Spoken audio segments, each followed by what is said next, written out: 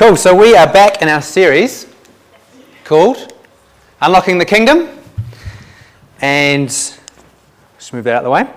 3 weeks ago, I was looking at how we have authority to do the stuff like Jesus. But this week we're going to look at kingdom obedience, relying on the Father, which I think is going to be pretty timely for this morning, really, with everything that we've been kind of worshipping about and talking about, and just the realization that He's got it all, we've got nothing. That's not a bad place to be. So 3 weeks ago, we looked at a few verses like this one. In Luke chapter 9, it said, when Jesus called the 12 together, He gave them power and authority to drive out demons, to cure diseases, and He sent them out to proclaim the kingdom of God and heal the sick. And we looked at other verses like this one where Jesus is speaking in John 14. He says, whoever believes in me will do the works that I've been doing, and they will do even greater things than these, because I'm going to the Father. So we looked at the fact that our job as Christians is not just to be nice people and read our Bibles and sing Kumbaya. We're actually meant to do the works of Jesus. We're meant to do miracles. We're meant to be an answer to the problems around us. We're meant to see salvation come to people and see people's lives transformed and the kingdom of God extend. And read our Bibles, and if you want to sing Kumbaya, you can, but it's not a favourite of mine.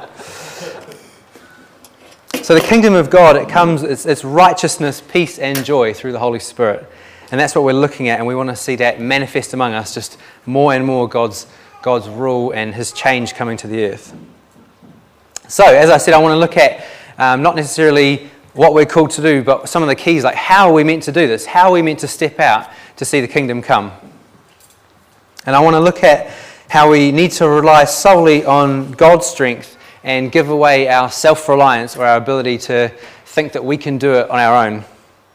And I want to look at a passage from Luke 9 of the feeding of the 5,000 and just tell you that story, and then just pick out a few bits from that, tell you a bit of our journey, some stuff we're going through at the moment, and just look at some stuff, how it applies to our lives now. So you can follow along in your Bible, but I'm just going to tell you the story anyway from Luke 9. And it's the story of the feeding of the 5,000. So just before this, like the verse I just read before, Jesus sent out His 12 apostles and He said, you go do the stuff. I give you authority, I give you power. Go and heal the sick, go and share about the kingdom. Come and help people who are oppressed by spiritual attack. And they came back to Jesus just like fizzling, like, I can't believe what's happened. And they came back telling Him the stories of all the things that had gone on. And Jesus tries to draw them away and spend some time with them, just to kind of, I imagine, debrief and talk about, so what happened, John, and what happened, Peter, and what did you learn from this, and just minister to his close guys and just build them up again and refresh them. But just like a celebrity that forgets to go outside with his baseball cap and glasses on, suddenly people start recognizing that Jesus' disciples are there, and they start following them, and word gets around on Facebook, and all of a sudden 5,000 men, which is probably more like 20,000 people in total, follow Jesus and His tired disciples to a desolate place, and they're just like, Jesus, we want you to teach us, we want you to heal us, we want to be with you. And I don't know if you've ever had this, you have the busiest week of your whole life and you're just absolutely shattered, and then someone knocks on the door and it's just like, hey, can I hang out? And you're just like, please just go away. I'm tired, I've been full on, and I just need some me time. I need my own little castle here. You might not be as rude as to tell them to go away, but you might feel like that in your heart. And I had a situation like this where I was leading a Connect group a long time ago, and a friend of mine turned up for Connect group at 3:30, and it started at 7. And I was just like, hey man, how's it going? And I was, I had things planned, and it was like, this is me time, and I've got this happening. And I probably didn't deal with it as graciously as Jesus did in this passage, because He just welcomes them. And He sits them down, He starts to teach them, He heals everyone who needs healing, and He just ministers to them. And in Mark, it says that He looked at them like sheep that were frazzled and needed a leader, and He had compassion on them. Even though He was trying to get away with His disciples, He just welcomed the crowds and ministered to them. That's the right response right there. So what happens is that He starts teaching them, the day starts wearing on, the day's getting long, they're in the middle of nowhere, And Jesus' disciples come to him and say, don't you think it's probably a good idea to send them away, shoo them off? They need somewhere to sleep, they need somewhere to eat. Just, dismiss the crowds, Jesus. And Jesus looks at them, probably with a bit of a cheeky smile in his eye, I'm guessing, and he says to them, you feed them. And I know that this story for many of us is like a Sunday school story, we've heard it many times, but just think how ridiculous that statement is. You feed 5, 10, 20,000 people. The disciples' answer is dripping with unbelief, or we'd probably call it realism. And they say, well, we've only got 5 loaves of bread and 2 fish, unless we go and buy food for all these people. Sort of sarcastically answering Jesus, because there's nowhere to buy food and it would cost thousands of dollars. And Jesus, well, who knows what his reaction was? He probably sighs, okay, watch this is going to be good.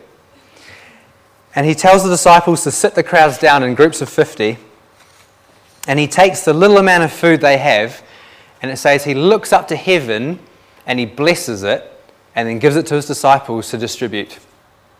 And everyone who needs food eats and is satisfied, and they pick up 12 basketfuls of food at the end, which is more than what they started with.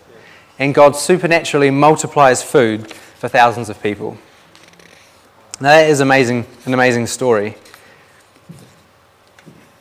But this is something that really happened, and God hasn't changed. And I know 3 weeks ago I was sharing a little sort of feedback from Tim in Mozambique, and I still haven't heard the full details, but he saw food multiplied in Mozambique in the last sort of 6 weeks. And actually right now he's gone off into the bush on 4-wheel drives for a 2-day outreach out to the middle of nowhere to share the gospel and pray for people who need healing. So pray for him, pray for protection, pray for breakthrough. I managed to get a phone call with him this week, and he was just full of God's teaching him stuff, and he's just so full of faith about what's going on. But it's not easy, so we need to keep praying and lifting him up in prayer. But this stuff happens. God is a God who multiplies things. He's a supernatural God. He can do miracles. So what I want to do this morning is focus on 5 words from one line of the story, and then look at that what that means for us. And that line and those 5 words are this: taking the loaves and 5 loaves and 2 fish, he looked up to heaven and said a blessing over them. And it's this idea that Jesus looked up to heaven in his moment of, I haven't got any resources, I haven't got any solutions here, my Father in heaven does, and I'm looking to him, and then he blesses what he's got, and suddenly a miracle happens. And the key here is that there's a massive difference between Jesus' perspective and his disciples. They are looking at what they've got in their hands, and they go, this is what we've got, and we have not enough resources for all these people, probably for like 10 more plus the disciples could eat a little bit of bread they've got. Jesus is focused on his heavenly Father, and he knows that he can accomplish what he's called Jesus to do. The disciples were looking at what's in their hands. Jesus uses that, he blesses it, but he's looking to his heavenly Father. He's looking to God to do it. And Jesus lived as a son, completely dependent on his Father for everything. He was completely reliant on God. It says in John 5:19, I think I may have shared this 3 weeks ago. It says, the Son, this is Jesus talking, the Son can do nothing by himself. He can only do what he sees his Father doing. The Son can do nothing by himself, but only what he sees his Father doing. This was the success of Jesus in his life, was that he learnt to do nothing apart from what God was doing. And I don't think this means that he physically had no capabilities. He became a man, so with that became a certain amount of strength, but also a lot of weakness. So I'm sure if he really wanted to, he could have tried to do things in his own strength. But it's like he's saying here, I give up my right to do anything in my own strength. I'm going to do it all by the grace of God. He decided he was going to do nothing unless it was fully reliant on his Father. As we look at the prophetic words, the plans, the things in our heart for this church, for our lives, for our families, we've got to realize that in our own resources, none of that is going to happen.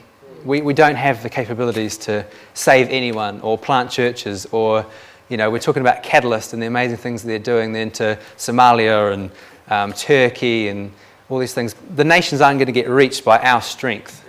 They're going to be reached by a people who go, I've got nothing, but I'm looking to heaven. I'm looking to my Father who can do it. There's no other way, because it's in our weakness He's strong. And this is pretty opposite to the way our society sees success. Because in our world, success is independence. It's financial independence. Make sure you're working towards that. It's about having choices. Choose whatever you want. Don't rely on anyone. Make sure that you've got time to do what you want to do, and make sure you can do it. If you've got the smarts and the brains and the connections to get things done, that's what our world would class as success. And it's the opposite for us. And PJ from Bedford, he's one of the elders in Bedford, he says this: Christian maturity is increasingly realizing that we are dependent on our Father for everything. And he goes on to say this: ultimately, the success of your life will be measured by your ability to trust and follow a loving Heavenly Father around. Where He goes, you just follow. And that will be the success, the measure of success in your life. Can you do that? Or are you trying to do things in your own resources? It's about giving up our self-reliance, which is pretty hard. And this is something that I feel like Minnie and I are really learning to a new level at the moment, especially in the area of finances. That's a huge area for us at the moment. And Claire, Todd and Steve are probably here somewhere. They're probably smiling and nodding because they prayed with me on Monday night. I spent some time with the both of them, and they just prayed through some of the stuff that was going on in my life in a healing prayer type context, helping me just to work through the lies that I was believing, some of the kind of resentment I had in my heart, and also the truth that God wanted to bring. And it was such a great time, such a powerful time where God brought comfort to me, and He helped me to deal with some of the things that were going on behind the scenes, some of the lies that were kind of causing me just to feel like stressed. And just a bit of background on that, I actually feel like in our marriage, for Minnie and I, faith for God's provision has been something that God's been teaching us on quite a lot, like when we very first got married. And I'm not exactly sure why, but I always found that I had more faith that God would provide for me, my wife and kids, than when it was just me, single by myself. I was much more faithless or worried when it was just me. But it was kind of like, well, I know that God will provide for me because I've got all these, I've got little boys to provide for, and it rose faith in my heart. But I think a big part of that is actually when we were very, very newly married, God started teaching us some things about money and about Him being a good Father and providing for us. So we travelled to a few different countries around the world twice when we were first married, and we didn't really have a lot of ability to save before we went on that first trip, but somehow we had the money that we needed, and we got to a country and ran out of money, and then God would just provide the next $1,000, and we would carry on going where God, we felt God was telling us to go. And it was just this testimony for us of just like, wow, we're doing this together, and God is providing for us, and we're learning that it's not about our strength, it's about Him who He pays for what He tells you to do. And we've had a lot of amazing moments throughout our 6 years of marriage. Yeah, married for 6 years. It's pretty good. Some of you are like, that's nothing. 36, 46. You won't raise me. No, so in our years of marriage, we've had some amazing times where God has provided for us. And one of the biggest really is in the last year, we bought a house when we thought there's no way we could afford to buy a house. And we moved in with my parents for 2 months. Either side of a trip we were going on. That turned into 3 years. And we had a baby. And we got pregnant with another one. And we did the numbers and thought there's no way we can even afford to rent a house on the current sort of situation with our finances. And God just turned it around through some amazing things. And we bought a house and we've been there for a year. And it's been such a blessing to us. And we've learned as well, God's been teaching us about how to give generously away. And we try to have this motto in our heart that God will provide what we need. Our job is just to be generous wherever we can. So if there's occasions that arise, we're praying, God, let us be generous. And we want to try and be generous to whatever comes our way. And we're trying to be generous to the church. Not because someone's kind of looking over our shoulder like, are you giving and is it a certain percentage? That's not what we do in this church. We give because we believe that God is doing something amongst us, and we sow in our time and our energy and our emotions and our resources. We feel like we want to see the kingdom expand in Porirua, in the Wellington region. So we, like as a couple, we want to give to that because we want to see it grow and see people reached and see people released through ministry and all that kind of stuff. And we also want to give when there's other occasions, other individual, other things. That's what we're looking for. But to be honest, recently I've hit a bit of a wall when it comes to finances, and a bit of just like felt like the ground kind of like opened up beneath me and I fell through. That's what it felt like. And Minnie was still really in faith about stuff, and she's a great woman of faith. But I just felt like, what's going on, God? And all this anxiety started coming back, and the kind of tension and trying to then hold on to everything, and it's not been easy. And it's really, as I was praying through with Steve and Claire, what God was showing me is that I drew lines in the sand and sort of gave God the rules. And it was like, well, this is the way we're going to do it. This is what it means for you to provide for me. And I drew a line in the sand. And you see, God, He's actually about relationship. He doesn't really like it when we give Him rules. He's a father, and He wants us to go on an adventure. So He's just kind of smilingly rubbing out these lines and still providing for us, but in ways that I felt, well, if that's what's happening, God, that means you haven't provided and you've let me down. And God's saying, no, I'm taking you on an adventure. I want your trust at a deeper level, and you don't get to draw lines in the sand. That's, you get to come, grab my hand and follow me. So that's been painful. And what I did on Monday night, which was so helpful, and Steve and Claire helped me with this, is that it's like I knew the truth. And my dad was so helpful on this to show me, yeah, but look at what God has done. Look at how He's provided. Look at the truth. But there's some stuff inside me that was like, yeah, but this is what I'm feeling. I feel quite abandoned, and I feel a resentment towards God that is almost like the truth is not allowing the truth to stick as deeply as I would have liked. So what I did on Monday night, and the guys helped me, was just to work that through. Just say, God, this is what it feels like. I feel like you let me down. I feel like, where are you in my finances? And as I did that, and actually I got quite angry at times and just let that out, because God knows what's in your heart, and it's actually for our benefit if we just tell Him it and be in a relationship where you don't like hide things from God. You just talk to Him. He likes that.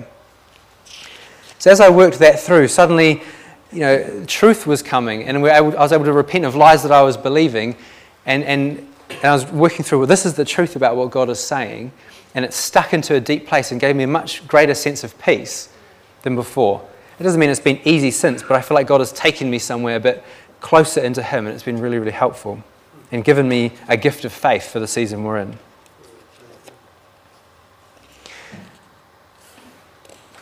And actually, one of the things God spoke to me about, this is quite strange, He gave me a picture, because often God will speak to you in the way that you can hear Him, and for me it's often through pictures.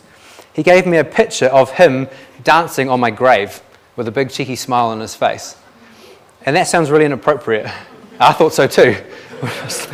Okay? So I asked God, what does that mean? And He started to explain to me that it was actually, He was dancing on the grave of my old self. The Bible talks about your old self that died with Christ, and then you're raised to life with Him. And actually that old self is a self that goes, I've got to make it my own way in the world. I'm an orphan who's got to do it himself. I've got to be self-reliant. I've got to make things happen. Actually, that self died when I became a Christian, so why do I bother thinking like that anymore? And God was saying to me, actually, when you realize that you have no strength, when you give up your right to do things in your own strength, it's like you're dying another death of your old self. And God's saying that's actually where the joy starts. He was dancing, and He was inviting me in to dance with Him and say, hey, it's when you realize that you got nothing, that's where strength starts, because you realize that He's got it all, and you go on an adventure in His strength and not yours. So I hope that helps someone else, because that picture for me was just like, like a revelation straight to me that was just so helpful. And really He's asking us to be like a child. And I think a big part of being a child is actually getting rid of self-reliance. Kids don't rely on themselves. Mum, can you do this? Dad, can you do this? Can you help me with this? Can you, they're always asking for help. And actually in Matthew 18 it talks about being humble like a little child.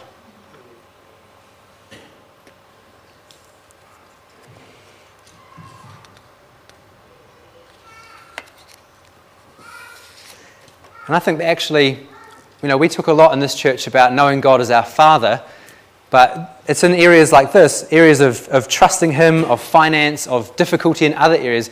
This is where the rubber hits the road, where knowing God as your loving, caring Father goes from being an airy-fairy theory, I'm going to try and say that one, an airy-fairy theory, to a reality as you daily trust Him for your resources, as you daily trust Him to fulfill the plans for your family and your life and those you love who need God's help.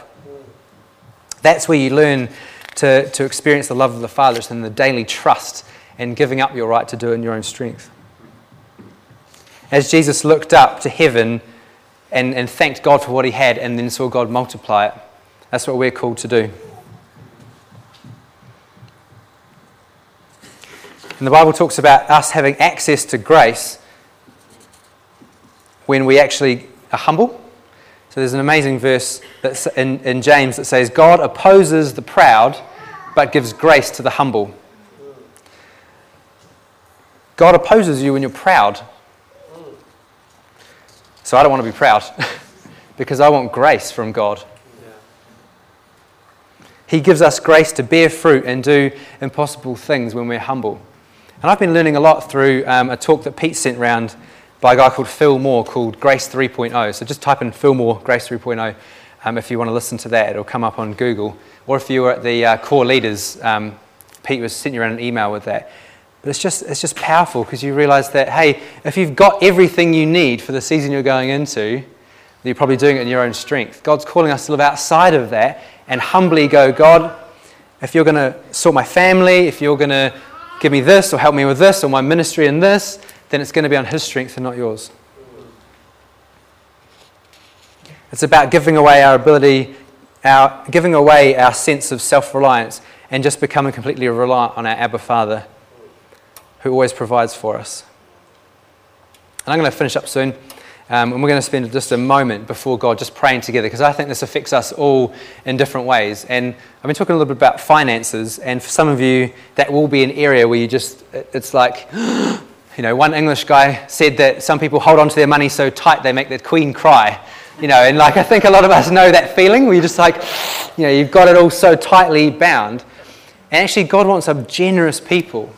Like if we're going to be a people that plant churches and raise up ministries to needy people and help those around us and reach out to our neighbours and our colleagues and see our kids become mighty warriors for God, we need to learn to not hold on to anything so tightly, as well as our finances, and just say, God, it's yours, and I'm going to be obedient, I'm going to give it to you, knowing that whatever you give away, God will provide exactly what you need to be generous. So we're going to pray about that in a moment. But I just wanted to quickly ask you and ask the question, what does a person's life look like who's completely reliant on God?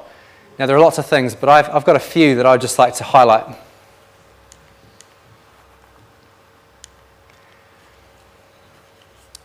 They pursue the kingdom without thought of other people's approval. People who are relying on God, like Jesus, they can go for miracles when people don't understand or when people don't agree with them. So a bit like Jesus, his disciples had, they were like, Jesus, what are you talking about? How can we feed all these people? He was pretty alone in that moment, trusting in God, but he was able to step through that and be bold and pursue the kingdom. And actually, sometimes when you're reliant on God and you're stepping out, it can step on people's toes. And Jesus stepped on religious people's toes all the time. And I'm not saying you go around upsetting people intentionally. I'm just living in the kingdom, You're upset, I'm just living in the kingdom. No, but sometimes people won't understand you. And sometimes people won't get what you're going for. And sometimes you might get rejected by people. Like you offer to pray for someone at work and they go, you're weird, A person who doesn't care about someone's approval is like, oh, well, I tried and God applauds me. And I'm going to love that person anyway.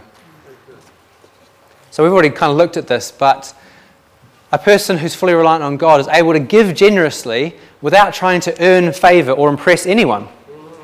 So the person who relies on God giving, whether it's finances, whether it's time, whether it's emotions, it's about worship. We worship God through that.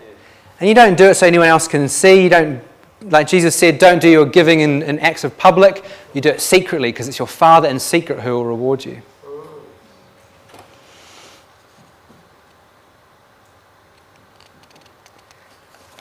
People who trust in God fully, they can dream big dreams in God and pursue them. When you're reliant on yourself, your dreams get pushed down to the level of what you think you can accomplish. When you can rely on God, you can dream big dreams and believe God to do it. And my dad's really good on this. He says that you can dream big dreams in God, and if it's not going to happen, that's okay, because God is big and He'll just show you a better way anyway. But it's your job to dream and believe God and pray in the things He's put on your heart. What are your dreams? What are your dreams for this family? What are your dreams for your own family? We need you to dream big if we're going to accomplish what God's put in our heart for this church. Second to last, people who rely on God are able to live out on the edge and not live in the comfort zone. People like this are comfortable with being uncomfortable because that's where they live. And sometimes they're uncomfortable to be around too. People who believe God for big things, actually it kind of puts a spotlight back on you. Like I've been around people and they say things and I'm like, oh, wow, that's what you really believe in God to do? And it's a little bit uncomfortable. If you feel like you've been uncomfortable to be around because you're believing God for big stuff, don't tone that down. Don't tone down your level of faith to match people around you. Just be loving and generous, but just be real with who you are and what God's called you to do. And the last one is this. They use what they have and what they don't have to bless other people. So Jesus used the loaves and the fish, but He didn't stop there. He used it and He blessed it, and then He went on to ask God for supernatural increase so that He could bless a lot more people. With every gift God gives you, He gives it as a gift to enjoy Him, to enjoy your relationship with Him, but it always has an outward flow of being able to bless other people around you. And we can rely on God and say, God, see what I've got. I've got this little bit of time, or I've got this little bit of money, or I've got this little bit of gifting in this area. God, would you multiply it so that I can bless more people? And that's what we're called to use whatever gifts God has given us to just love those around us, to mother and father those around us, to build them up in the faith, whether they know Jesus or not. And then God ask God to increase it and make it supernaturally increase so we can do it more. So what have you got to give away? Maybe it's wisdom, time, friendship. Maybe it's a listening ear. Maybe it's you can pray for healing. You might think, well, I don't have this kind of stuff. Like you might think, hey, I'm in this church and I'm married and my spouse, doesn't know Jesus, so I don't have money to give because we do our finances together. Don't feel guilt about that. Ask God, what do I have? Do I have a bit of time? Do I have a gift? Do I have a smile? You might be a student and you don't feel like you don't have anything much at the moment, but you might have a bit of time for the person in your class who needs help with their work, or you might have a relative that just needs a bit of encouragement. Just ask God. Don't focus on what you don't have. Say, God, what do I have? And then ask God to breathe on it and multiply it so that you can be a blessing to those around you. God multiplied the small amount of food in Jesus' arms, and it was like enough for 3/4 of the Westpac Stadium. I mean, wouldn't you have loved to have seen that? What would that look like? Maybe ask Tim Patterson when you get home. No, I don't know. I don't know the story. But it happens, and God is the same God now, so that's what we want to believe Him for, isn't it? I know time's rushing by. Why don't we just stand together?